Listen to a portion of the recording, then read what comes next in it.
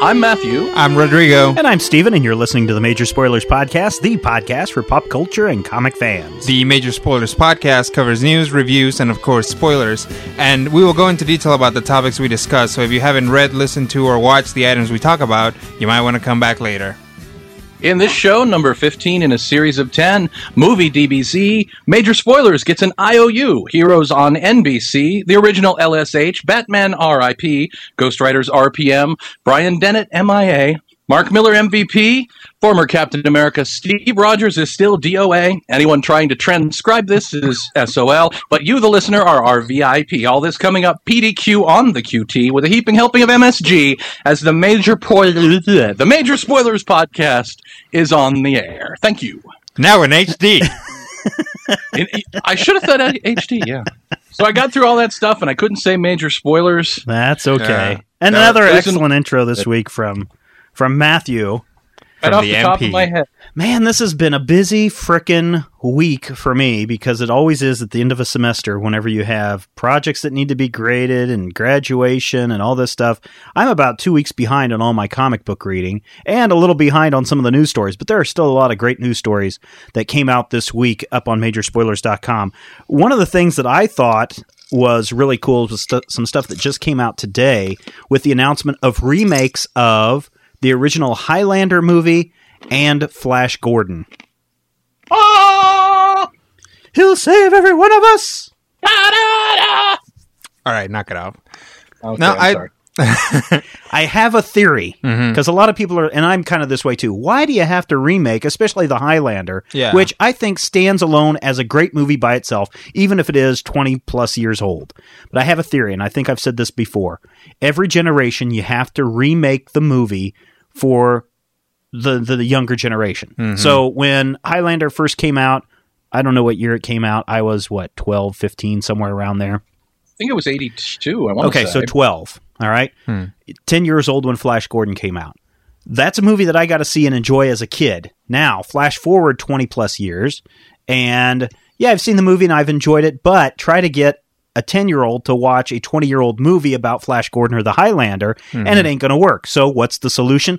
We have to remake it, just like we have to remake Batman every 20 years. Why we have to redo, well, the Hulk is a sucky movie to begin with, but why you have to remake the Hulk and pretend the first one never existed, why in 20 years you're going to see Spider-Man #1 redone again, why we have Psycho redone, why we have all these movies redone, is because it happens every 20 years. How did you feel about Batman Begins? I really liked it. I mean, I still have some problems with it, some nitpicky stuff, but I mean, I thought it was a really good origin movie, better than the first Batman. However, I think the first Batman is more akin to what we're going to see in Dark Knight as far as the villain and that kind of stuff. And that was 89. That was barely 20 years ago, I think. And to the point where I think you're right. Every generation wants a new version with the most up-to-date special effects, or even what we call the topical references, where, Bruce Wayne is all of a sudden using the internet, which really in 89 wasn't an issue. So. Right. And doesn't have a cell phone the size of his arm. Right. Or OnStar on his car. Right. Exactly. Other movies. Any thoughts on Dragon Ball Z, the live-action movie? I think it could be fun. I mean, honestly, I wouldn't watch an episode of Dragon Ball Z nowadays, because once I figured out the formula, I was like, they do spend, entire episodes just powering up, and then nothing happens afterwards. But I think, this could be the kind of special effects extravaganza that, makes for an entertaining 160 minutes or however much. I'll lose some Greek cred and say I've never watched an episode of Dragon Ball Z. Now, Brian, who is MIA this week, he used to love watching Dragon Ball Z and used to know all the different ones, and I was like, dude, I'm sorry, I have no interest.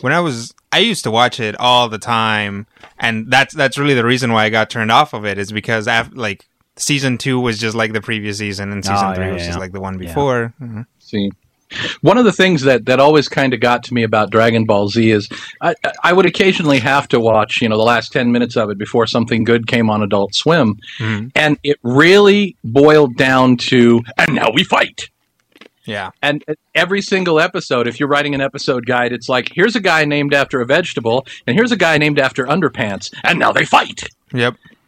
Yeah, I mean, I think the naming conventions are probably, to me, the most entertaining thing about Dragon Ball Z. The fact that, what is it, Majin Buu was raised by Bibbidi and Bobbidi. Yeah. Cracks me up. I love that. Yeah, there was a whole, actually, in Dragon Ball, which was the thing that preceded Dragon Ball Z, there were all these guys named after musical instruments, and that's where we get Piccolo. Yeah, that's where Piccolo comes from. But you actually, like, that sort of got cut off of the actual show, so you just had this powerful guy for no reason named after a tiny flute. I thought he was named after a pickle.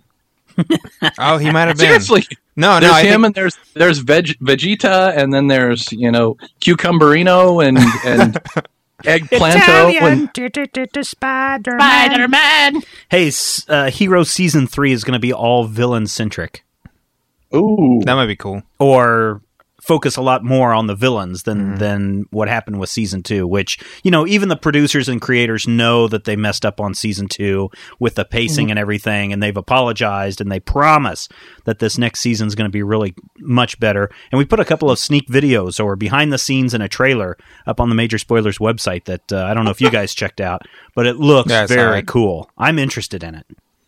I am too. I think one of the things that Season 1 to me really evoked lots of bits and pieces of comics. Season 2 seemed to bother me in, like, for instance, to me, the guy that in the past, the Immortal Man, I'm sitting there, I'm thinking, why is Vandal Savage a blonde? Yeah. Yeah. It's one thing to have those references and have, here's an archetypical character, but Season 2 felt an awful lot like, not only are they archetypical, they're having the same story arcs as the archetypical characters from which they seem to be drawn in comics. Right. Well, I think this year will be rather interesting because apparently they're going to focus more on the villains, and we don't know who the hero is and who the villain is, and the hero might be the villain and the villain might be the hero. So I think that could be really interesting, although it seems like when you see Heroes Season 3 villains, the first thing that I think about is the DC promo stuff, which is not owned by NBC, that says, this final crisis, the year villains win, or something like this. So I don't know if there's a lot of borrowing going on. I'm certainly a lot of people have said that, what's his name, Tim Kring, has borrowed quite heavily from X-Men and other things, and so I don't know if they're borrowing again. The one big story that I'm really excited about, and it came down to The Wire, literally The Wire, probably a few hours before their upfront presentation, is the CW renewing Reaper, which, I don't know if you guys are watching it. It is one of the best shows on television, I think. I had no idea that it existed until I saw this Missy Peregrine's pictures on the site. She's so hot. You watch Reaper, Matthew? The only Reaper that I really know about is from the ViewAskew.com boards and that Kevin Smith connection in the early days. So I haven't actually watched it because I don't have any more room in my TV watching schedule. Oh, you have to make room for this. Watch all the reruns.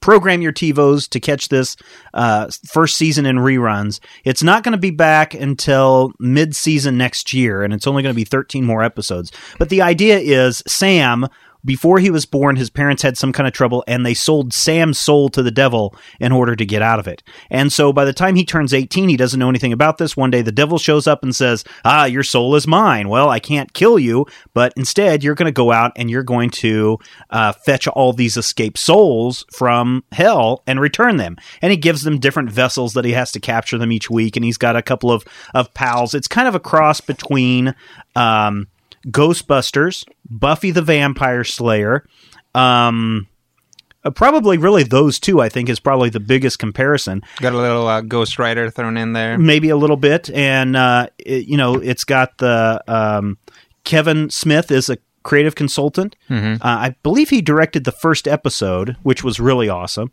And then Kevin Murphy is also a consulting producer, and I don't know if it's the same Kevin Murphy from the MST3K days. I don't know if that's the same guy or not. But regardless, I think this is the male-centric version of Buffy the Vampire Slayer. It's got a really great, rich history that's being built into it, and it's a well-put-together show. The last couple of episodes kind of drag, the ones that were immediately after the writer's strike, but man, they slam dunked it for the last 2 or 3 episodes going into the season finale. So Cool. I'm excited that this show is getting renewed for another season, although it's a short season. Before we get into the reviews, I do want to thank Tyler C. this week for dropping off some change in the Major Spoilers tip jar. Thank you so much, Tyler C. We're going to dedicate this show to you. Thanks, Tyler. The Major Spoilers tip jar is there up in the upper right-hand corner of the MajorSpoilers.com website. You don't have to give, but everyone who does, you are really appreciated. Who wants to start us off with some reviews this week? I think Matthew should go first this week. Oh, Matthew.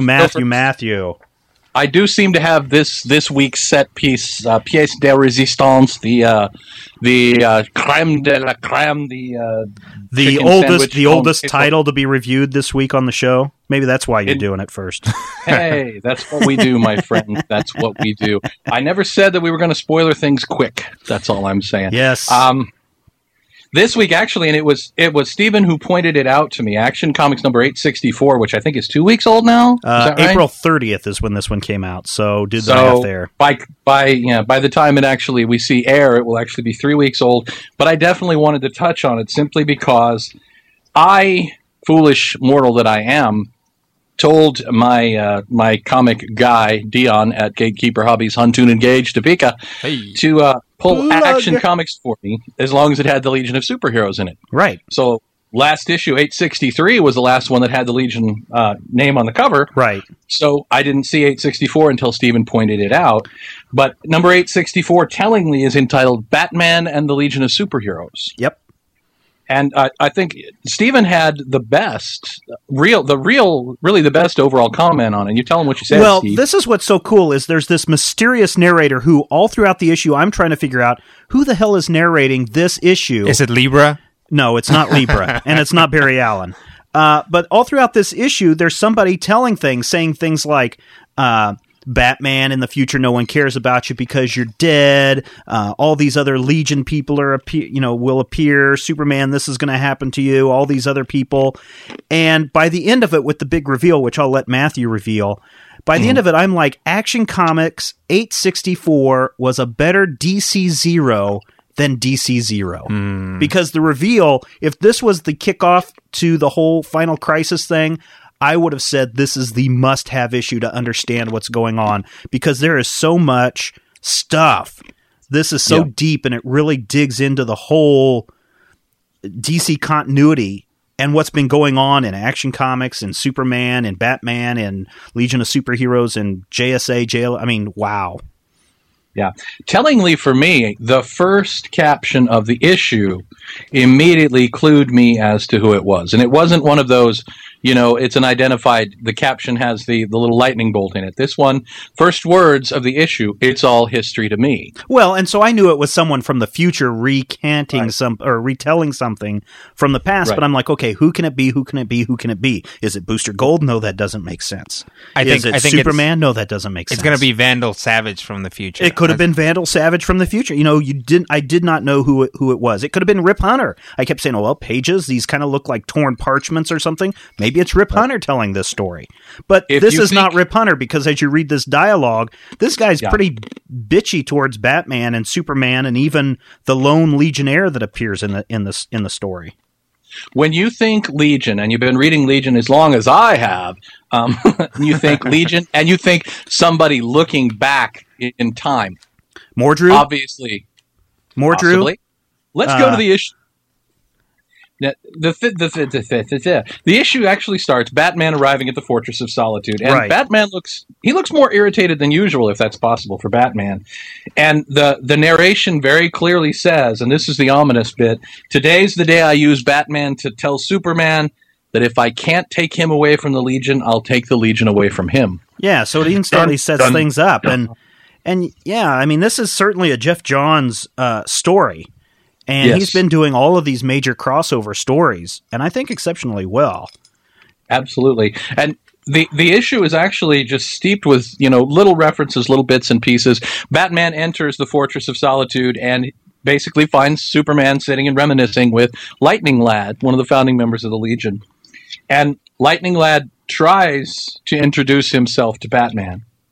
and of course gets the brush off. He gets the standard Grant Morrison Batman, probably a bat dickness scale of about 6.5 to 7. Yeah, I was going to say about a 4 or 5. I mean, he's not super dicky, Really? but at the beginning. Oh no, he blows. What's with this Triceratops with the reflection of the original Legion in its top? What is that all about? I believe that's a Kryptonian memory beast. If I'm thinking right. Okay. It's one of the things from the old Silver Age Legion stories. I also love the fact that they're sitting there drinking soda cola. Yeah, that's what's so great. Drink lots of soda. But throughout the issue, Batman basically tells Superman to have his little friend leave because the grown-ups need to talk. And Batman breaks basically a piece of news that really struck me as odd. He's talking about the Legion. Mm-hmm. And they're talking about how, the Legion came back, and Batman finally breaks it. And the thing that got me is he says, we've met 3 different Legions. Exactly, and that's what's really cool. And what's even better is editor notes. Way back in Justice League of America 148, way back in Final Night, way back in Brave and the Bold. Awesome, awesome, awesome. But the thing that makes this a little ominous to me is Justice League of America 148 should not and could not have happened post-crisis. So something is going on. Right. The way the universe changed after Infinite Crisis. Nobody remembered anything. Existed. Right. But now... But, okay, let me ask you this, though, because remember in the Lightning Saga, right. Batman's standing in the hallway, and he sees this ghost shape, apparently of Barry Allen, and he shakes for a moment, and he goes, oh, wait, I was expecting someone else to come back. So maybe he's got that idea of what happened pre-crisis. Could be. Well, we know that Superman has to remember pre-crisis when he remembers his friends in the original Legion. Right. And maybe now that the multiverse is back, everything is remembered again? It's hard to say. The one thing we can tell you is that the multiverse is back, and, Clark is a little frightened when Batman tells him that they need to go to Gotham to identify the bodies of 2 of his dead friends. We finally see... Go ahead. Well, it doesn't make any sense to me why we see Karate Kid and Una dead when we know that Una died on Earth 51, the one that becomes the Commandee, last boy on Earth planet. And that's also, Karate Kid didn't die on that planet. I forget which universe he died on, but he died in another universe as well. So why are they on New Earth? Why are they on whatever Earth, the story takes place? That's what doesn't make sense to me. How did they get back? Batman CSIs the scene, and he clearly says they didn't die here, and they didn't die together. Someone put them on New Earth, or Earth 1, or whatever we want to call it, specifically as a message, and I think as a message to Superman. And little goof that I need to point out, Batman does say that both of them are wearing Legion flight rings, and it's so clear that in Countdown number issue 8, Una gives her flight ring to Buddy Blank so he and his son could fly off to Command D to be safe. Jeff Johns. Now, here's something you have to ask yourself, Mr. Schlaker. Okay. Whomever or whatever picked these bodies up from Earth 8 and 50 respectively. Right. Dropped them because the Legion flight rings were what was the dead giveaway. It's the flight ring that actually created the signal. And of course, Lightning Lad foolishly leaves the Fortress of Solitude, whatever. And Lightning Lad steps into Gotham City circa 2008. And we have a moment that kind of mirrors the beginning of the issue where Batman goes into the fortress and sees Superman on his home turf with his old friend and feels completely left out. Well, Batman doesn't feel. And then we have the moment where Lightning Lad does the same thing. He steps in and sees his best friend with his other best friend. And, there's a very my girlfriend vibe here. That's kind of cute, actually, but yeah, the Legion flight rings. Friends. Yeah, the flight rings start emitting a distress signal. And who do they come from? There's only one other Legionnaire in the 20th century, ladies and gentlemen. Tom Kellor, Starboy /Man. Starman has basically become aware of something, and of course, we have to touch on the fact that Starman's illness, which was never a problem with 31st century science, I believe they said it's schizophrenia. Right. I'm not sure if his symptoms are really, to me, specifically classic schizophrenic symptoms. But either way, he's a little wiki in the wacky woo. Yeah. So what's with all now? Oh, you know what? Never mind. I'll come back to this. You know, they go Superman and Batman and Garth, Lightning Man. Right. They go to the sanitarium to check into Starman, and he's drawing all these little purple stick people on the wall. Right. And he's talking, and he does this great quote. Karate Kid is dead again. That's why I signal you, Superman. I wanted to tell you Karate Kid didn't die in that alley. He died trying to find a cure for his illness. But sometimes illnesses have no cure. Sometimes the dead stay dead. And then we see this mysterious voice, if only that were easy. Star, what did he call him? Starboy? Starboy. Which implies that whoever it is knows him as Starboy. And then he's talking about, what did he says something, he's referencing Una. And then that's when it kicks to me, all these little purple people that he's drawing on the wall behind me, it's not a representation of Una, it's a representation of Triplicate Girl multiplying herself multiple times, which is what future current Legion of Superheroes Triplicate Girl does. She's essentially duplicated herself an infinite amount of times to repopulate her planet. Yep. Is that what you got? I don't know if you got that. I was thinking that same thing, but if you look at the way it breaks down, they're all in factors of 3, except for there are 2 little sets where you see 2 of them. Right. Which makes me wonder if somehow that's not referring to the fact that, Una originally lost a self and became Duo Damsel. I don't know. So maybe he's repeating it, because he does repeat it on the grid pattern on the wall. Right, and he also references the Starman story from about probably 10, 15 years ago, where Starman, Jack Knight, finds out that his successor is going to be a boy named Danny Blaine. Yeah. And Danny Blaine is actually Tom Caller come back from the future. But in any case, Lightning Lad and Superman and Batman basically return back to the fortress, and Lightning Lad tries to apologize. Well, check out this line by our mysterious person. I know you feel it, Superman. You glanced over your shoulder, a shiver up your spine. Not even Luthor can do that, can he? I can. Which, if you're thinking about, and again, if you think about what I said, this is DC Zero better done than DC Zero, where you have this whole story leading up to this reveal of the Libra/Barry Allen thing that we talked about last week. Right. This is almost like when Professor Zoom is sitting there going, did I just feel a breeze come through here? I felt something. This is almost mirroring this exact same story, which shouldn't surprise me, because didn't Johns write part of Zero? DC Zero? I believe he wrote at least a portion of it. But yeah, I think you're right. There's some very cool things going on. Yeah. And of course, Garth realizes he has to go home. Right. And Garth, the thing that I love is that Garth tries to make peace with Batman and says something to the effect of, I wonder what he would have turned out like if we'd gone to get him too. And the mysterious voice, if I'm not mistaken.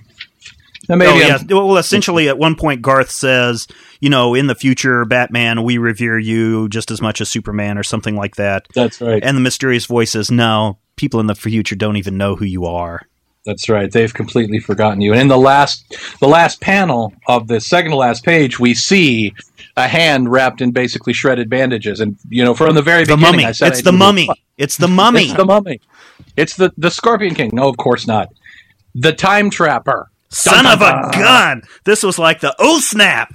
And I was like, how come Matthew didn't review this? And what's really cool about this is the Time Trapper, if you're looking at all the panels on the front page. So the front page is Superman busting through some kind of crystalline mass, just like we saw in Infinite Crisis with Superboy Prime punching through and breaking down the multiple barriers, multiple dimensions that were going on. And in the back, we see the Zod storyline. We see Bizarro World. We see things that happened in All-Star Superman. We're seeing things that happened in Old Legion, Current Legion. And then even on this last page with Time Trapper, if you're looking, there's the old Brainiac floating around in the background. There's the bodies of the Legion, and there's not Mordru. That's Dream Girl, Block, and somebody else up there. It's Actually, just one I of. believe that's Earthman and Spider Girl and the Justice League of Earth from the last few issues. Oh well, okay, there you go. But it's just like, holy crap! This is like a huge reveal of what is Time Trapper going to be doing to mess with the minds of everyone in this series. He's going to play a huge. This is the kickoff to the Legion of Three Worlds. This has got to be. Absolutely. And Time Trapper refers to the things that happened in the Volume 4 Legion, or Volume 3, where he tried to erase Superboy from the continuity, and he created the Pocket Universe and messed with the Legion's minds. And it refers obliquely to things that happened in the Archie Legion, which, at that point, I'm making the connection, and I'm wondering if 3 different legions who've all faced a Time Trapper, if we're not looking at the same Trapper. It's kind of like my theory of the Phantom Zone. Yeah. How does Mon-El get put in the future, or put in the zone in 2008, and come out both in the future where Superman knew him, but also in the future where he fought Supergirl? Yeah. Many universes, one Phantom Zone, and I'm wondering if the same is true of the Trapper. Because he comes from basically Vanishing Point, the end of the universe. I was going to say, he's at the end of time. That's where they put him, right? Which is why the line, "It's all history" to me was such a dead giveaway. I did not see it coming. Is history. Everything is history to the Trapper, but it's a great reveal, and it brings back one of DC's really classic, powerful villains in essentially the classic form. I think it gives us something that, something that definitely makes me looking forward even more than I was to Legion of Three Worlds. I'm going to have to give this issue 4.5 stars. What didn't you like? The only thing, and it wasn't even a didn't like, the art felt a little bit too much like, I'm going to try and draw like Gary Frank. You and I were thinking the exact same thing, because if I had one complaint about the issue, it's the art. Yep. I mean, his Batman is good. I like his Batman. He's not bad, but the Superman has kind of a square head, and the cape to shoulder ratio never works for me. Yeah. And it's Lightning Lad that throws it for me, because Lightning Lad, theoretically, I'm looking at Lightning Lad as being, 25, 26, somewhere in that area. But he really looks considerably younger than he did under Gary Frank's pen, and it feels like an artist trying to ignore his own writing style to create sort of a continuity for the trade paperback mentality. But definitely a very good issue. Lots of little hints here and lots of moments that, really worked for me. And finally, somebody, referencing the death of Duo Damsel and the death of Karate Kid, which is what I'm looking for. And I don't necessarily think that every character needs to die a big heroic Barry Allen death, but you've got to reference it. You've got to make it real, or else you get to the point where, oh wait, he was dead. Didn't take. Yeah. Oh boy, we spent too much time reviewing that, Matthew. I'm going to give it 4.5 as well. Why don't we count that as both our reviews for this week? I was going to review Batman Rest in Peace, but the discussion on that would last another 15-20 minutes, so I'm going to skip out on Batman Rest in Peace this week. Give us the star rating. What do you think of it? I'm going to give it a tentative 2.5 out of 5, and it goes into a bigger issue of what happened at the end of Salvation Run, what happened during 52. It has to do with secret identities. It has to do with what's going on. My problems are, and again, it goes back to what's going on between Batman and Detective Comics. Really, it has to do with Morrison's run on Batman is really the way I strike it down, and maybe I should really talk more about that next week. But so far, I give it a 2.5 out of 5 stars. It's a good kind of kickoff. I don't think the real kickoff happened about a year and a half ago. So, I would agree. Rodrigo, grace us with something non-DC. All right.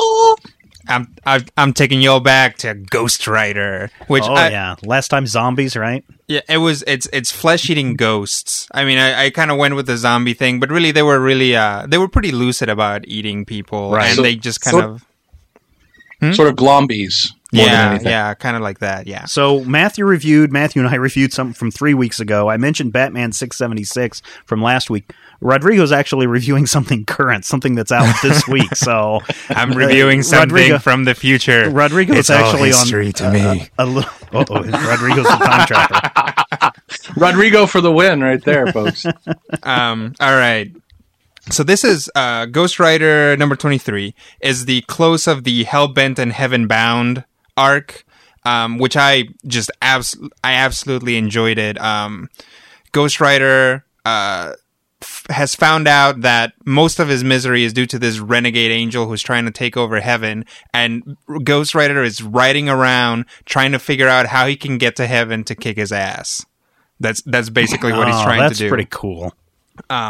He finds out about this kid named Lucas, who has recently come back from the dead. Yeah. And then he goes out to get him. And this is the conclusion of this. It left me a little bit disappointed because it definitely just ends that completely. By the end of this issue, Lucas is dead.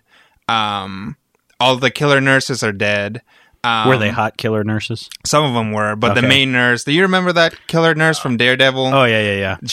I think she might be the same character brought back from the dead. So Okay. if it was, that would be cool. The Surgeon General? No, Or I think something different. no, from the Frank Miller. Frank Miller Yeah. thing. It was just like this henchman to the Kingpin was this giant nurse. Anyway, A little sidetrack there, but back to anyway. Ghost Rider 23. right, Giant killer nurses on the next Jerry Springer. Yep. So, and they were building up this kind of deputy character who gets kidnapped by a cannibal during this, and it all comes together at the end. It's pretty cool, but it seems like this character is just gonna drop out as well. It just kind of ends. It seems like it was too sharp of an end, whereas they were building a lot of cool characters who are now all dead or have dropped out. So and now will it's they like, be on the other side when Ghost Rider gets to heaven and who kicks knows? some ass? Or? I would say I would hope so. Here's the thing, though. Throughout this whole thing, there's been this mysterious this mysterious person who keeps popping up, Mephisto? and kind of interacting. He interacts with the nurses.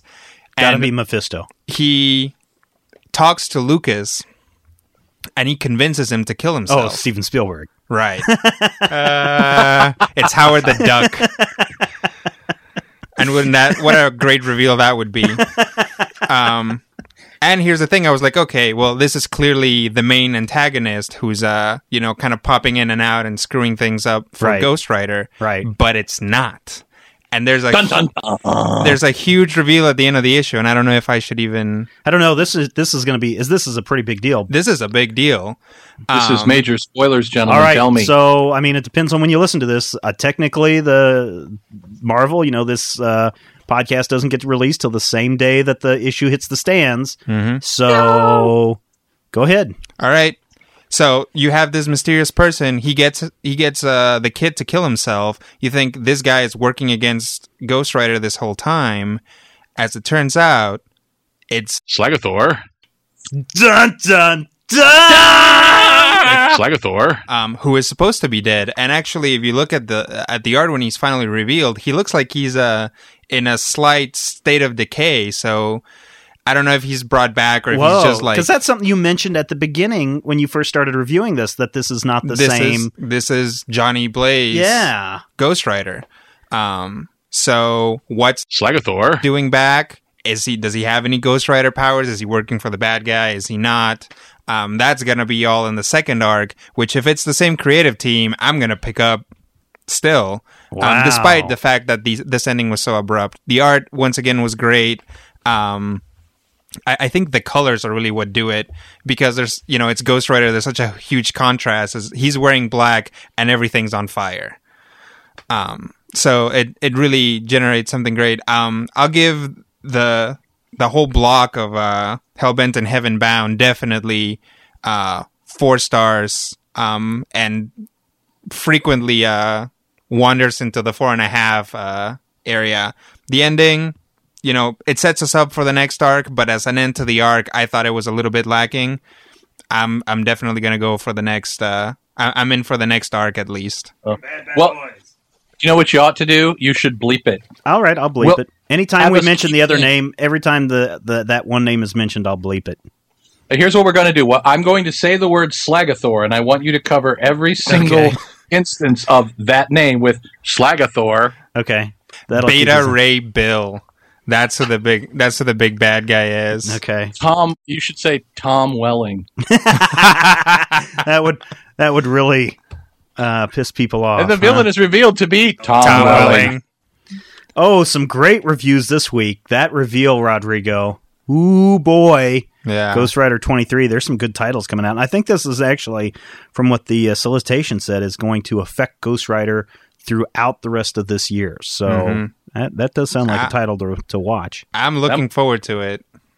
That might even Excellent. put me back. Oh, and if Matthew's coming back to Marvel Comics. You know what that means. The Fat Man's on the loose. And while we're on the subject of Fat Man on the loose, I do have our question of the week. Oh, rip it out for us, Matthew. I know that I grew up, and we were discussing earlier in the podcast about how every generation kind of has an updated version of things which came before. And, on that note, this week's question of the week is, which version of the Spider-Man cartoon do you personally prefer? There was the original series from 1967 to 70. There was the 1981 version of Spider-Man, and then it kind of mutated into Spider-Man and His Amazing Friends. From 1994 to 98, I believe it was on. Was it on MTV? They had Spider-Man the animated series, or was that? No, that was Fox Kids. Yeah, it was Fox Kids. Yeah. That's right. 1999-2000 was the Spider-Man Unlimited series, the 2003 MTV series, or the current spectacular Spider-Man series from 2008. Definitely head on over to the Majorspoilers.com forums. Take the poll yourself, talk it out, yell it out. I don't care personally. For me, got to be question C, Spider-Man and His Amazing Friends, for two reasons. One, Okay. Ms. Lion. You got to have Ms. Lion. And The Lasso Opso or whatever she was. exactly. And seriously, Ms. Lion is like an iconic character in Marvel history who gets screwed over every time they revamp the continuity. I'm waiting for Ultimate Ms. Lion myself. She'll be an actual lion, and it'll be awesome. And the second reason to me that it's superior is Stan Lee's narration. Yeah, that's true. I can hear him in my mind, right now saying, "Hang loose, heroes, it's the menace of Video Man." Yeah. Greetings, heroes. That's good. Do it again. Excelsior. I went ahead and selected the Spider-Man Unlimited series because... No, not Unlimited, animated series. Because that one, they at least tried to tie in a lot of solid continuity, where you had story arcs that span several episodes. They had Kraven's Big Hunt or Final Hunt or Big Kill or whatever it was. You had the whole vampire guy coming in. You just really... Blade showed up. Morpheus, yeah. It was just such... I thought it was one that was filled with lots of continuity to follow.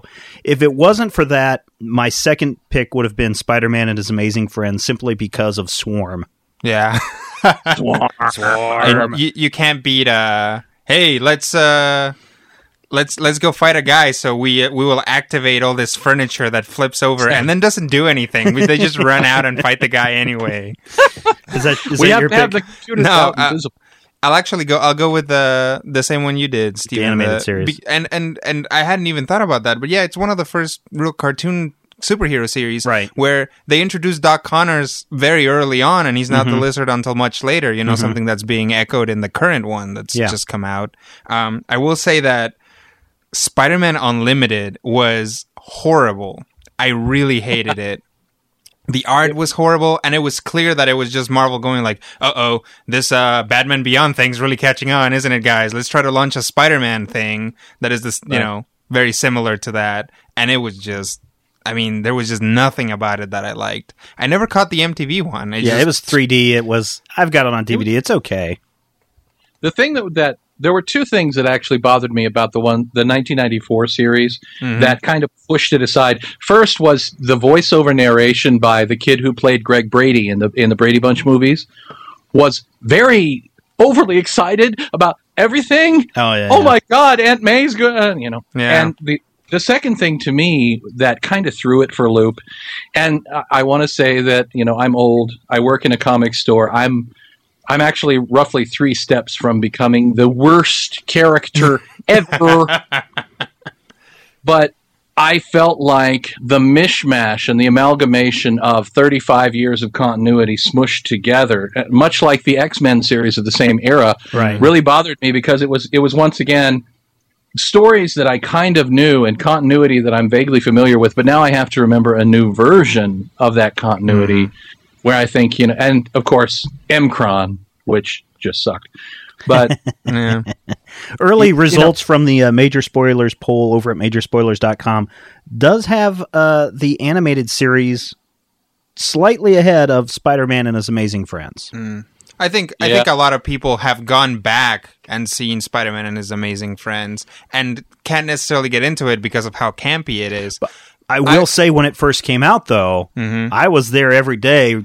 Even if my chores weren't done on Saturdays, I'd stop my chores to watch Spider-Man and His Amazing Friends. I used to watch it too. Of course, clearly in reruns because it ended the year I was born. Apparently, and we hate you for that. That's what I hear.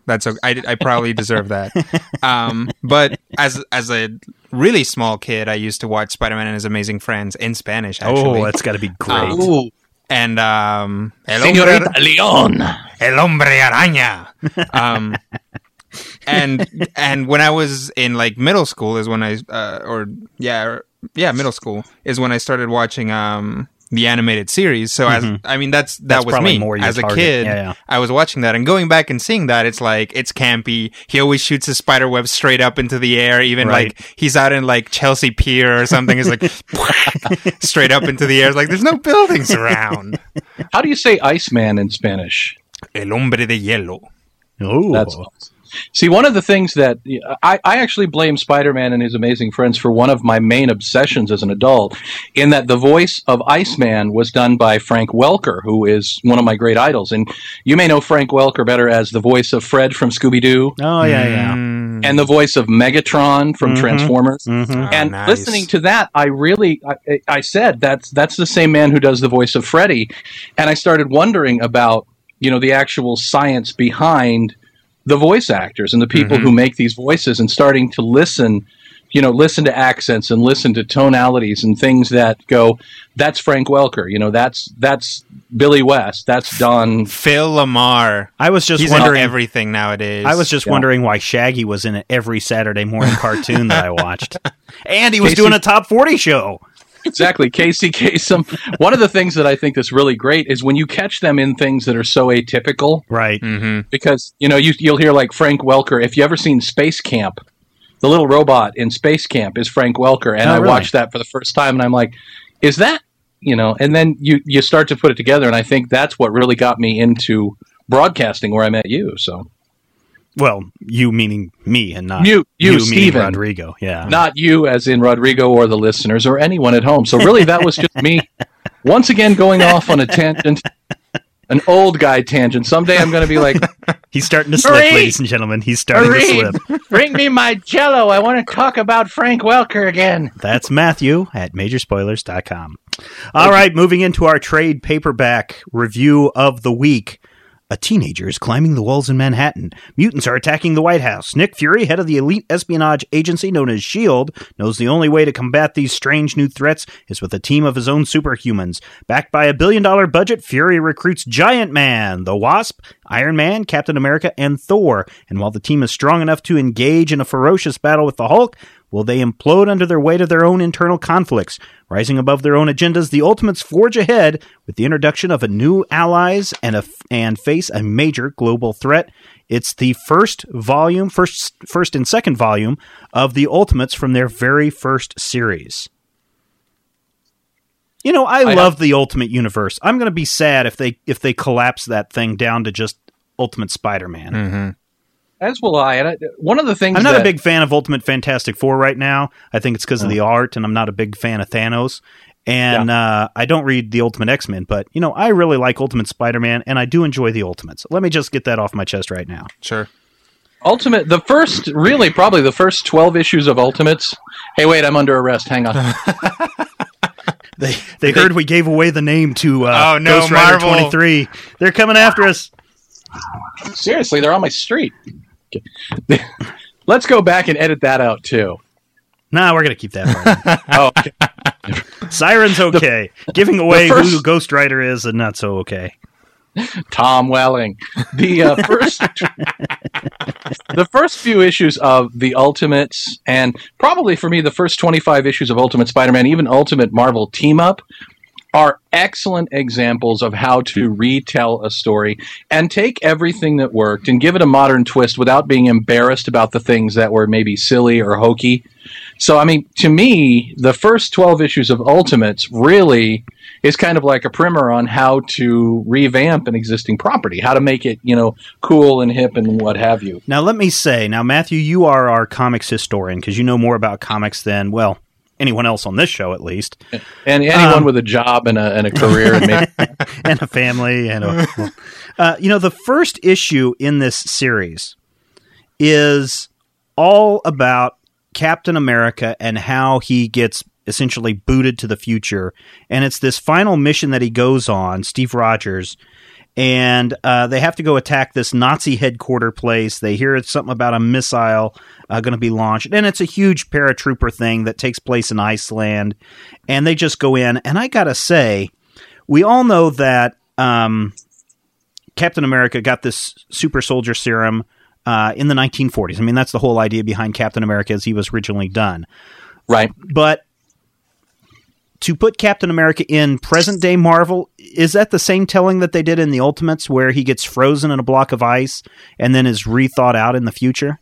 Mm-hmm. Yes and no. The reveal, the return of Captain America was Avengers Volume 1, Number 4, where they find him frozen in a block of ice, and they flash back to a mission in 1945, where he and Bucky basically spearheaded an attack on Baron Heinrich Zemo, the Zemo previous to the current Zemo, Helmut, who's actually Heinrich's son. Mm-hmm. But they attacked Zemo, and Zemo had created a robot plane with an atomic bomb that he was going to use to destroy, I believe, London. And Steve Rogers and Bucky grabbed a hold of the plane as it was taking off, sabotaged the controls. Steve got clear. Bucky's arm got caught. The explosion launched him into the sub freezing waters, put him in suspended animation until Namor the Submariner came, found the body frozen in ice, and got angry that the Eskimos were worshiping it and not him, and threw him into the Gulf Stream where he thawed out. I see. So is this how Bucky later became the Winter Soldier with the robotic arm that's clearly on the right side? That's why Bucky is missing his right arm, Jason. But I do got to say, okay, so the stories are somewhat similar then in this ultimate retelling. But I got to tell you, and this is something that I talked about when I was on Scott Johnson's My Extra Life podcast, when we were talking about really cool, we were talking about lame superhero costumes. But if you want to talk about a costume that works, this Captain America costume in 1945 rocks oars. Yeah. Hell yeah, that is like the single best military costume to me ever. That's better than like Captain Marvel. That's better than anything we've seen in, sort of a realistic war setting. It looks like a uniform. Yeah. It's really a modified military outfit that's been, with the gas mask or the air flyer mask over his face. I just think that is a rockin' Captain America costume. Oh yeah, absolutely. I remember before it's probably one of the things that got me to pick up the Ultimates is I saw a picture of that and I was like, oh man, that looks awesome. And then I had a friend who kept bugging me about picking it up as well. I know that there is an action figure variant of this one. Is there? And that is, I would really like to get my hands on that one. I actually, my daughter has the Hero Click of it, and she thinks it's really funny to have. Because she has regular Captain America and the U.S. Agent and Captain America in the old costume, and she's decided that that's Captain America's grandpa. That's great. That is great. Grandpa America. Well, that's right, because he has the old shield. So, unlike the telling that you were telling us where Bucky got his arm ripped off, this Bucky does not get on the rocket, and he's not even really a kid's sidekick in this. He is a fellow soldier that thinks Captain America is dead, that thinks Steve Rogers is dead, and is just kind of left behind wondering what's happened to his best friend. And that was a great choice, I think, because later on, when Steve Rogers comes back, Bucky is still around. But he's just incredibly old. Yeah, and that that really brings it home for both the reader and the characters. Like there's all this time that Captain America has lost. And it's a stronger reveal in some ways than the initial realization, in the old school that Bucky died horribly and young, because, that set him up for the angst of, oh, my best friend is dead. But this really sets him up. Seeing, Bucky as an 80-year-old man sets him up for the realization of just how much time he's lost. His entire life has just gone by. It's gone. Everything he knew is so far out of date as to barely even be relevant anymore. And I think it sets him up. He doesn't even use MySpace. I know. And he never looked at YouTube. He probably doesn't even know what NASCAR is. But, having Captain America step into the middle of this, and they did it really well, where they set him up as a very 40s kind of guy, the kind of guy, where you'd think this is what would happen if they'd frozen, John Wayne or Gary Cooper to me, right, 50, 60 years ago, and then they bring him forward, and you take this guy who's basically a straight shooter, and you put him in a world where he can't even have a water pistol be black. Well, it has to be day glow orange. This is the other thing that's kind of cool about this Ultimate series is essentially a majority of the superheroes or even supervillains are a result of the Super Soldier Serum Project from the 1940s.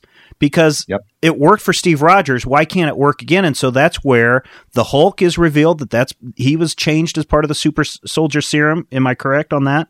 That's correct. It's got the introduction of Ant-Man and his wife Wasp, that they're working at the facility trying to figure out what goes on. And I really like this idea that here we see Hank, and is it Pym or Pym? Have we ever addressed that? Pym.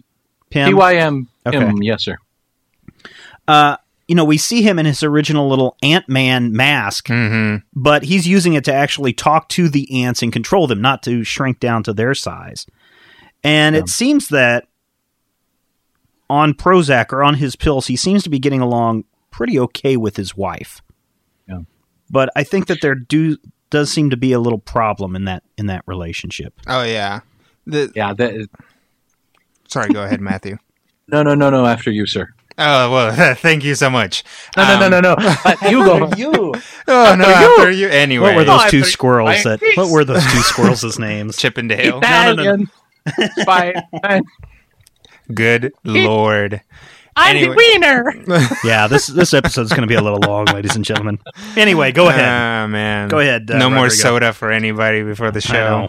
I should not drink a quart of Monster as we go to press.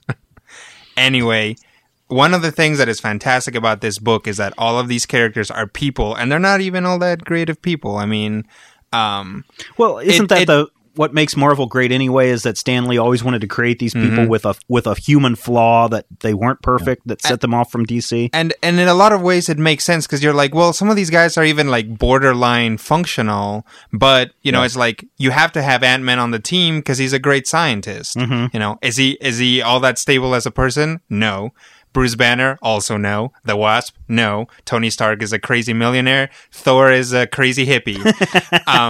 But they're the people who are there at the right place at the right time and have the powers and are willing to work with Nick Fury. So actually, so much of the book is sort of trying to contain their personalities, right? As they're trying to figure it out. On top of the fact that they're a superhuman strike force meant to, stop threats the likes of Magneto and the Hulk, but there haven't been any threats since the Hulk destroyed the pier in Spider-Man, I think. Yeah, that was in Spider-Man. And that's, again, another thing that's really kind of cool. We get an introduction of Bruce Banner, which I think is great as this little dweebish character. He's not this smart, dashing scientist. Poor Banner. I know, and that really, I don't know, I think that's part of his neurosis, is that everybody picks on me. Screw you guys. I'm going home. Yep. Exactly. He's that guy who always wanted to grow up and be the big giant bully and, rub everybody's face in the dirt who did it to him. And he does it in a very literal sense. Now, question, Matthew, historian, and this is recent history. Did we have the Ultimate Iron Man series come out before we saw Iron Man in the Ultimates? We did not. That's what I thought. Ultimates Volume 1 came first, and then the Ultimate Iron Man series was basically retconning in his backstory. So it's very interesting then to see Iron Man getting out of his suit with goo and everything covering him.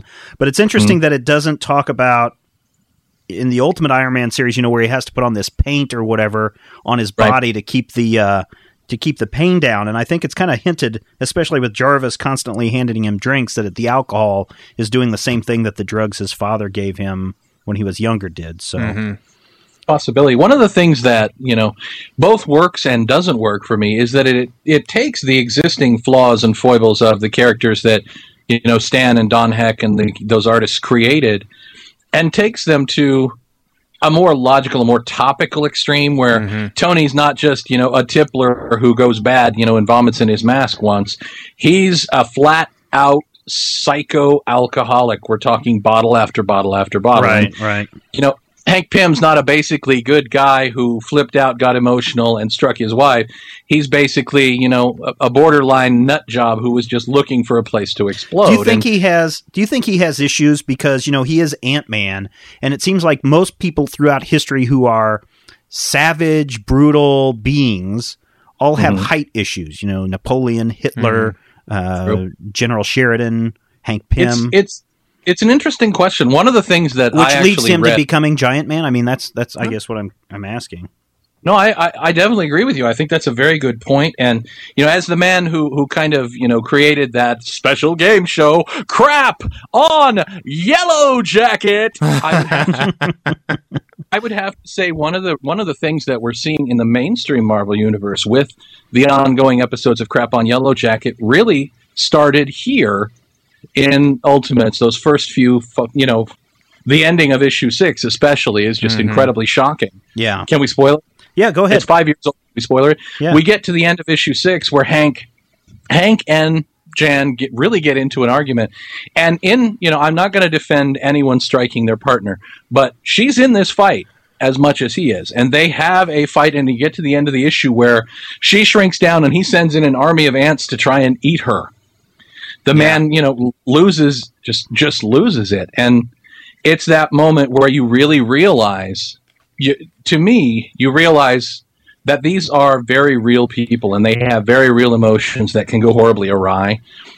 But you can also look at that and realize that I think the writer has a real problem with people who hit their wife.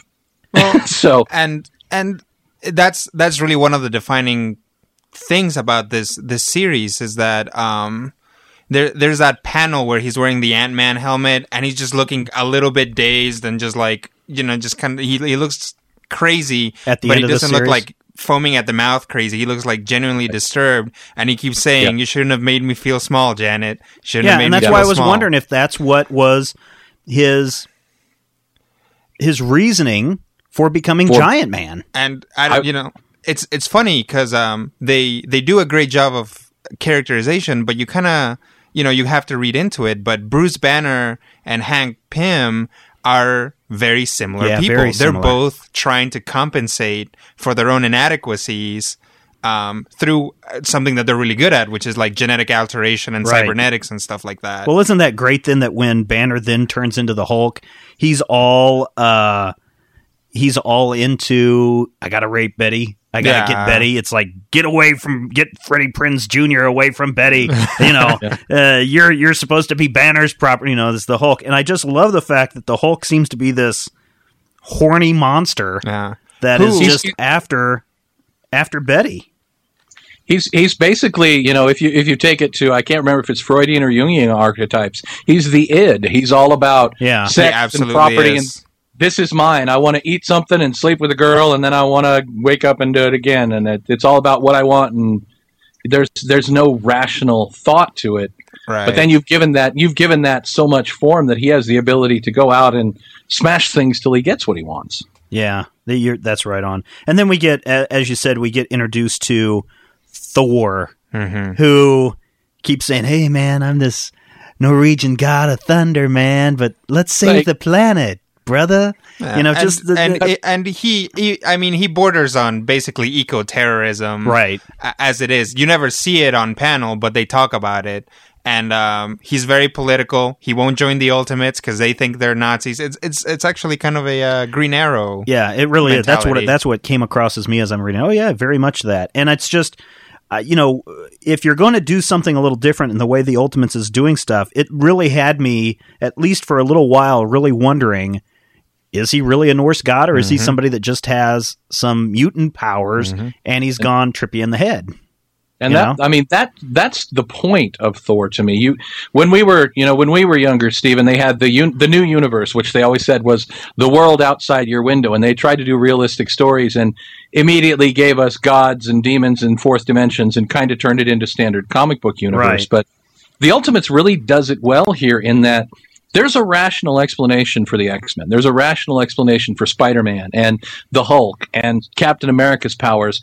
And then they throw Thor into this, and he says, "I'm a North god," and everybody immediately says, "You're a whack job." Yeah, Nobody believes that he could. There's no way he could be the god of thunder. Everybody thinks he must be some crazy guy who has powers and is delusional, and they play it really straight to the point where we, the reader, don't know whether he's wacky in the wiki-woo or not.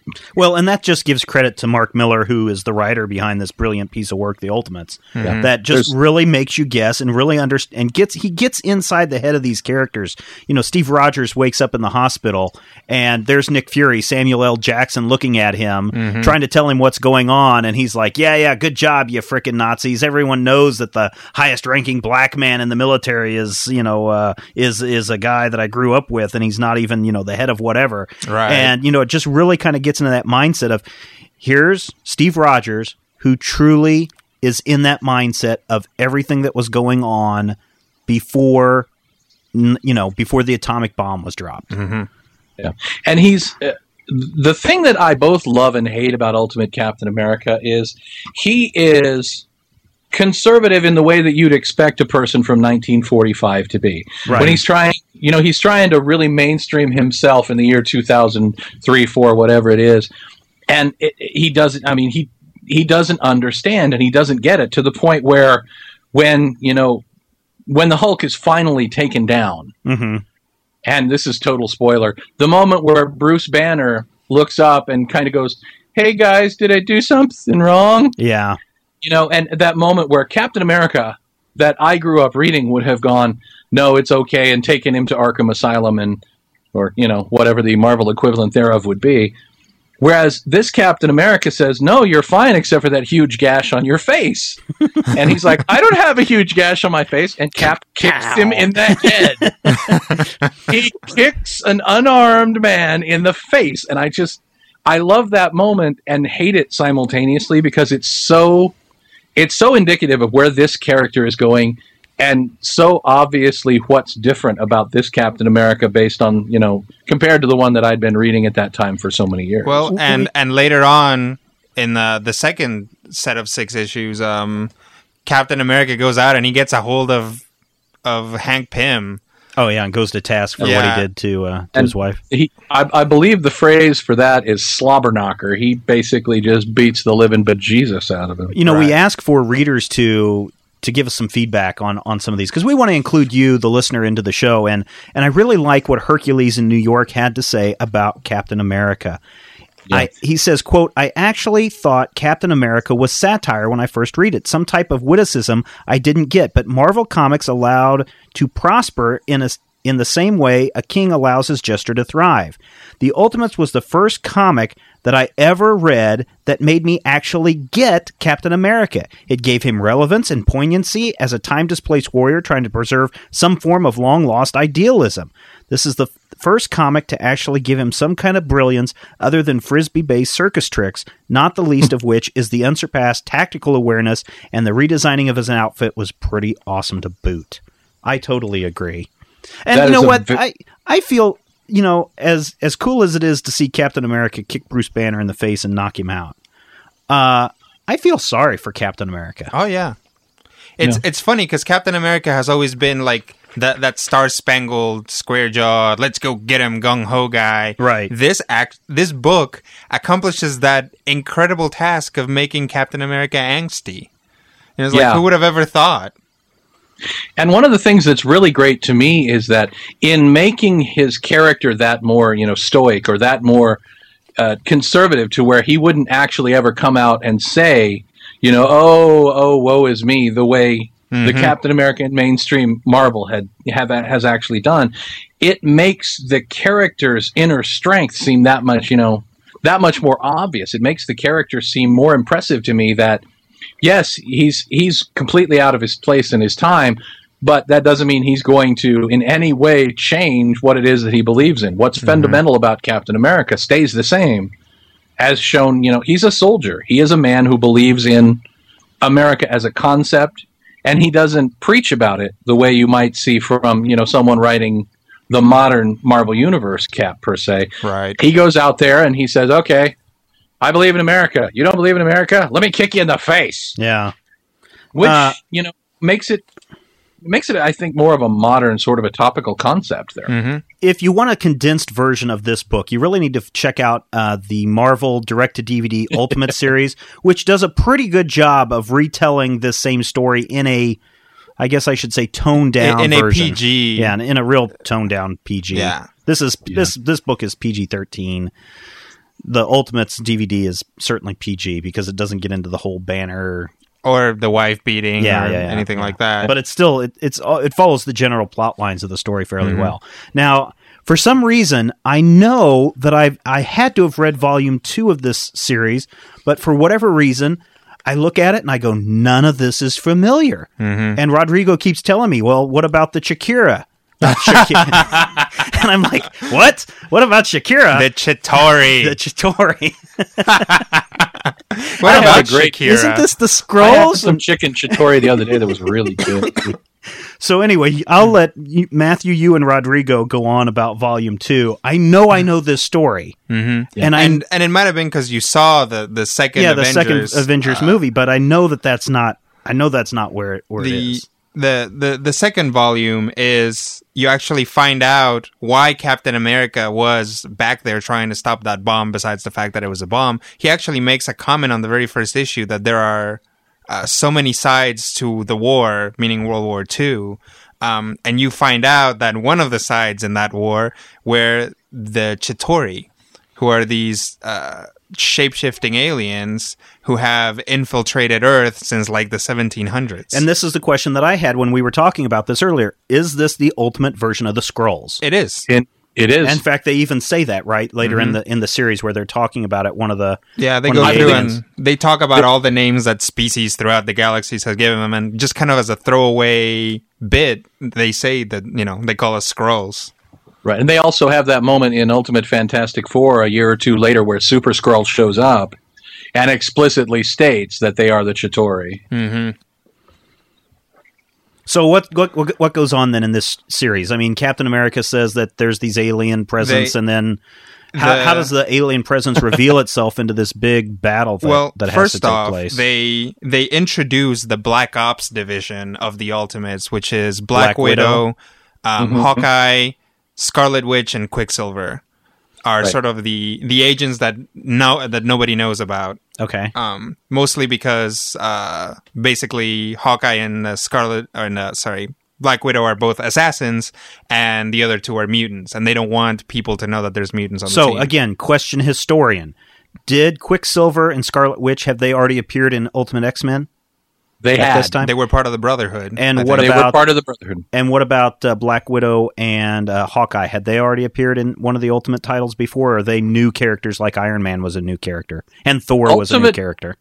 Ultimate Black Widow appeared in Ultimate Marvel Team Up before she appeared here, but that version was so different from what we see that I can't see a way for the issue to actually have been in continuity. Just as a side note, I remember like Ultimate Spider-Man just hit, and people were like, "Oh, we love Ultimate Spider-Man." Ultimate X-Men came out, and Ultimate Marvel Team Up started coming out, and it's like Spider-Man and the Hulk, and Wolverine and this guy, and this is all this stuff. And I was like, they are so going to regret this, and they have. I think Ultimate Marvel Team Up has been so retconned since then because they would just rush to introduce these characters. I see. And then ended up changing their minds like, oh, no, wait.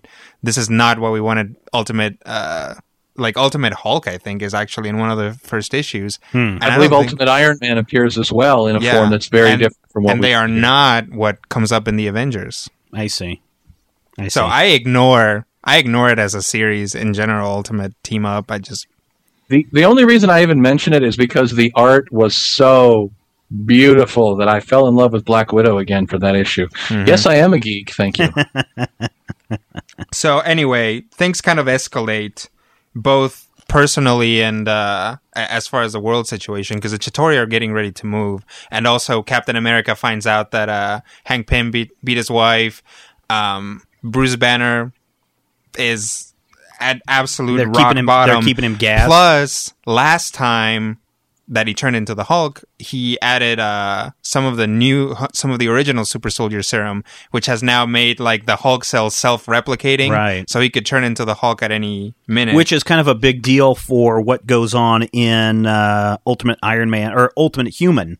Ultimate Human, man, it's pretty intense. Yeah, and where he just, they're trying to find this cure, and he just keeps getting more and more power and keeps drawing more and more, and it's that's actually a pretty good series. I enjoyed that. Yeah. Now, let me ask you another question. Is it revealed that Quicksilver and Scarlet Witch are brother and sister? It is. Okay. Yes. So that makes it even more creepier than when you look at Ultimates Correct. 3, the third series that's going on and what happens there. The undercurrent is there from their first appearance, though. Is it? Okay. Quicksilver is obviously in love with his sister, and it's creepy and it's wrong, but it really kind of sets them away from the team and gives them a very, and I know this is going to offend our European listeners, so I'm real sorry, kind of European moment where it's like, they're to the point where they think of themselves as royalty, and it's only worth, replicating in your own bloodline or something. Mm-hmm. But it really serves to set them as weird amongst the weird. Yeah. And they are just total mutant supremacists, as they maintain that attitude from the very beginning. Right. Is there a big alien smackdown? There is. And the best part about it, and the thing that I just absolutely loved about it, and again, here's some spoilers, is they're getting there and they're getting their crap kicked out of them by the Chitauri, because this invasion comes in full force. So they're like, okay, well, they're beating us. Let's point the Hulk at them. Yeah. And that's what does it, man. It turns the tide, because the Hulk is just so... I mean, it sets up the Hulk as this completely unstoppable force that even the Chitauri, with their hundreds of years ahead of us in technology and everything like that, the Hulk still goes in and, decimates. He doesn't necessarily win the fight for everybody else, but he levels the playing field, certainly. And levels about everything else in sight. True. See what I did there? Going back to some listener comments and some more Captain American comments, and apparently everyone just loves Ultimate Captain America. Randall W. wrote in and said, I like the Ultimates version of Captain America. It seems to be the mainstream version of Cap is along the lines of Captain America represents all that was great about America. Therefore, what we put into his mouth these days should be what makes America great. Whereas Ultimate Cap is more of Captain America represents all that was great with America. Pity those values are old-fashioned. Damien F. said, the revival of Steve Rogers is very well done, and Miller's angle on Bucky all the more tragic than the non-Ultimate universe before the Bucky Brubaker resurrection, as his survival and marriage to Steve's fiancée creates an alienation for Steve of which he is missed and allows him to painfully see a life that will always be out of his reach. Bucky's wife being brings out the tragedy all the more when he sits and stares at the mirror, calling out that she doesn't want him to see her as age has ravaged her body and the sexual delights of young love become asynchronous with what she's become and what Steve has remained. Wow. Fancy. Got some good people over there at the Majorspoilers.com website. Yeah, man. We have some real nerd philosophers up in here. I gotta say, we call those geekosophers. I gotta love the art done by Brian Hitch. Yeah. This is some top-notch art. I like this a lot. I had one complaint about it, and that's that he goes very sharply sometimes between here's what's generally going on to absolute photorealism. Like, there's one... the one with, not Elizabeth Shue, but what's her face up in Shannon space? Elizabeth. Shannon Elizabeth. Although Elizabeth Shue would be still pretty hot too. And that Karate Kid, not Elizabeth Shue, Adventures in Babysitting. And although that, she was hot there too. Doesn't and that didn't bother me too much. Although I think the references to Shannon Elizabeth, Freddie Prinze Jr., George W. Bush, all Larry this King, stuff, yeah. it's gonna date the book, and I know that they're going for that. They're like, this is the Avengers in 2002 to 2008 or whatever. Right. And I know that's what they're going for. But later on, people are gonna pick it up and say, it's like, oh, well, this is dated. Yeah. Is that a problem with art today? Because I mean, well, Greg Land doesn't do it. Alex Ross certainly does it, and not Greg Horn. Greg Land does it with the porn stars, lifting some stuff. Right. Mike Deodato is terrible for it, especially if you look at his Thunderbolts work. Mm-hmm. Everybody. Tommy Lee Jones. Tommy Lee Jones is Tommy. Yeah. Jones. Is that a problem? I mean, is that a problem? I mean, obviously, in the fact that, and it wasn't in Ultimates where Nick Fury is Samuel L. Jackson. I mean, it worked out great for the Iron Man movie. Mm-hmm. Is it such a big deal? I mean, it certainly worked in this case. I don't think that dates the book, but it bothers me because it takes you out of that reality. It's, How do we know Samuel L. Jackson isn't the head of a secret organization? He must be. Clearly, I mean, he's a good actor, but being in every movie, every year, he's got to be doing something. He must have some clones. Either that or he's finally gotten control of that army of mother effing snakes on the mother effing plane. One of the things and this is my general Alex Ross rant, the thing that bothers me about photorealism and stunt casting in comics is that it takes a portion of the collaboration away from you as the reader. When you're looking at the book, it's like when you read a novel and then you read a comic version of it, and you have to deal with that artist's thoughts on who exactly should be playing the character. Mm-hmm. I cannot read anything by Alex Ross with Iron Man, because Iron Man, to me, is not Timothy Dalton. Timothy Dalton is the villain in The Rocketeer. Oh, man, that's a great movie. We're going to have to talk about that in the future. But that's my head, and that's the way I would cast it. To Absolutely. me, you look at Russell Johnson, the professor as Reed Richards, works for me, makes other people crazy. When you say, here's Norman Osborn as played by Tommy Lee Jones, you're taking an equation, you're taking the reader out of the equation, and you're giving us Alex Ross's Tommy Lee Jones as, or Mike Deodato's. But isn't that his right to do that? I mean, this is the artist saying, this is my interpretation. And it is, but because he's drawing it. So, but Matthew voiced it, and I've been trying to figure out a way to say it, and he's right. He's taken me out of the equation. Oh, I totally agree, but I'm just saying it is the artist's prerogative to do what he wants. In a lot of ways, comic book characters are sort of amorphous, and that's why a new person can step into drawing them, and they sort of take on a different life, but they're still the same character. It's kind of cool that way. If you calcify a character into somebody that everybody knows already, it kind of changes and taints the character. It sort of structures the character in a way that is somewhat harmful to the franchise in general, I think. And that's the problem with comic book movies. That is. It is a little bit. Yeah, all right. One of the things, and I want to get it real quick, and I know we're going really, really, really, really long. Yeah. And I frankly don't care. But well, I did promise my listeners we'd never have a 3-hour podcast. DC Raging Bullets. I'm counting an hour and 38, and that's counting me blathering for 10 minutes at the beginning. 15 we got time. Minutes, yeah. Go ahead. But when you look at hyperrealism in comics, part of the reason that comics have thrived for 60 years is because they are inherently a medium that you have to not only suspend your disbelief, but you have to throw your imagination into it. If you read something from the Golden Age, or even from early days of Marvel, DC in the 60s, you're filling in the blanks yourself, and it makes... One of the reasons people look back and say Golden Age comics were wonderful or Silver Age comics were so much more thoughtful is the artists and the writers were depending on us as the readers and generally expecting us to be kids, but depending on us to look at it and say, that scrawling looks an awful lot like Iron Man flying to the moon, and wouldn't it be cool? And how would that go? And how would this look in my brain? your mind and your interpretation of the character. Like, if you look at, a more recent example, the interpretation of John Constantine from issue 1 of the book through the last 200 issues of Hellblazer, every artist gives us a new take on the character. Every writer gives us a new angle. But you fill in the blanks and say, well, this all kind of smushes together with my help and my imagination into one well-rounded character. Bringing it back to the Ultimates, I think Hermit said it best. Ultimates was one of the first books I read when I came back to comics in 2002. It made me stay in the medium for a while. I had to stop for various reasons, and I discovered the very talented Mark Millar. Everything is good about the book: the writing, the art, the characters. Like Hercules said, I love the realism and how the characters react in everyday life situations, showing us that they're only human. The biggest example that comes to mind is when Hank Pym beats his wife and Captain America goes after him. When I want to read a good comic, I read this one.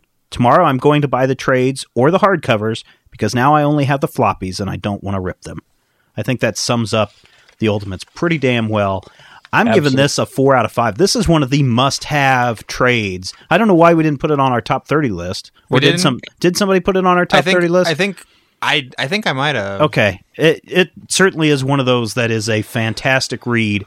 And what I like about it is the Ultimate Universe. It doesn't come with the baggage of Marvel 616 proper. Mm-hmm. And so it's a good way to jump on board some of these Marvel titles. I'm gonna give it 4.5. Really, I don't have enough problems with it. I just every turn Brian brought up that he really didn't like what they did with the Hulk. Right. Because I think he likes the protagonist Hulk as opposed to the antagonist Hulk. Mm-hmm. Brian, if you're listening, you can always join us back on the show and please take us back, baby. We didn't Skrull Brian, you are not welcome on the show. Anyway, sorry to interrupt. It's like every characterization is so dead on. They took the things that were complex about them and set them in a modern context and just made it great. The art, if the art was different, I'd probably still like it, but it's definitely solid enough. And the best part is character design, because the art, the action, a lot of people can draw a cool action scene, but the design of the costumes is just fantastic. I so agree. 4.5 for me. I agree. Matthew? I'm actually going to sound like I'm reversing myself, because after, a 5-minute rant on hyper-realistic art and my general thoughts on modernization and, widescreen super violence, I'm going to go the full 5 stars, because this retells a story in a manner that is respectful of what went before, is modernistic in a way that's not distracting, and it really takes everything that's good about Marvel Comics, doesn't throw out the embarrassing parts, but it reinvents the embarrassing parts in ways that make it more compelling. Mm-hmm. I like Hermit also posted a quick thing. He said, this is the second trade paperback in a row that you guys have reviewed of Mark Millar. You guys got some fanboy love going on? And, I don't know, to be honest, and I have to say this, whenever I read a comic, I don't look to see who did the art or who did the writing unless it's splashed across the cover, like Denny Morrison on Batman. I read it through, and if I really like it, I'll go and say, who the hell wrote this? So I'm not aware of other things that Mark Millar has written, but if this is typical of what he's done in Wanted and in the Ultimates, this man's a genius. And we kind of did that at the very beginning. We just kind of, they're like, hey, what do you want to do first? Let's do Runaways. And it's like, oh, I just got The Escapist. It just happened to be 2 Brian K. Vaughan books in a row. Right. I do the same thing. I've probably read tons of stuff drawn and written by the same guys that I really like. And then somebody's like, dude, that's Mark Waid. He wrote that too. Yeah. And I was like, sweet. Quick question. I think it's just, Go ahead. I think it's just an example. It's kind of like, with the hero histories, and by the way, I'm sorry I'm late. With the hero histories, I don't have a hard and fast rule. I have kind of a list, and I just basically do whatever the hell suits my fancy that day. Mm-hmm. And I think that should be our new catchphrase. Rather than we love comics and we know you do, we do whatever the hell suits our fancy. I'm docking you 10 Luthor dollars for being late on this one. Oh, man. Now Okay. I won't be able to buy that imaginary pool. Okay, guys, I think that just about wraps it up for today's show, and I want to thank everyone for sticking with us through all our little bits of craziness and things that we had to edit out because Matthew can't keep his four-letter words to a minimum. And on a side note...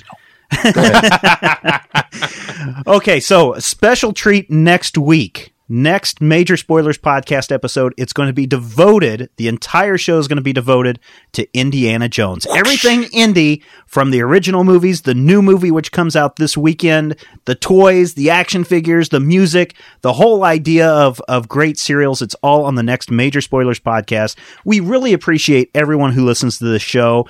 Take a few moments, if you would, go over to iTunes, your podcast alley, vote for us, leave us some real positive feedback, makes us feel good, makes everyone else feel good, gets more people listening to the show. Tell your friends about the show. Go over to the Major Spoilers forum. Make sure you visit majorspoilers.com, yada, yada, yada, yada. Our MySpace page. That we do have a MySpace page as well. You can find us at myspace.com/majorspoilers. Become one of our friends. We do have some people starting to join on. We really love everyone who is part of this whole Major Spoilers universe because we know that you love comics and we do too. And apparently we'll do whatever the hell we want. See you next time. Stop talking about comic books or I'll kill you. I don't care if the Hulk could defeat the Man of Steel. I'm gonna rearrange your face if you continue to debate whether Logan's claws could pierce Steve Rogers' shield. I just couldn't care less if they bring back Kraven. And I don't care if Spider-Man's a clone.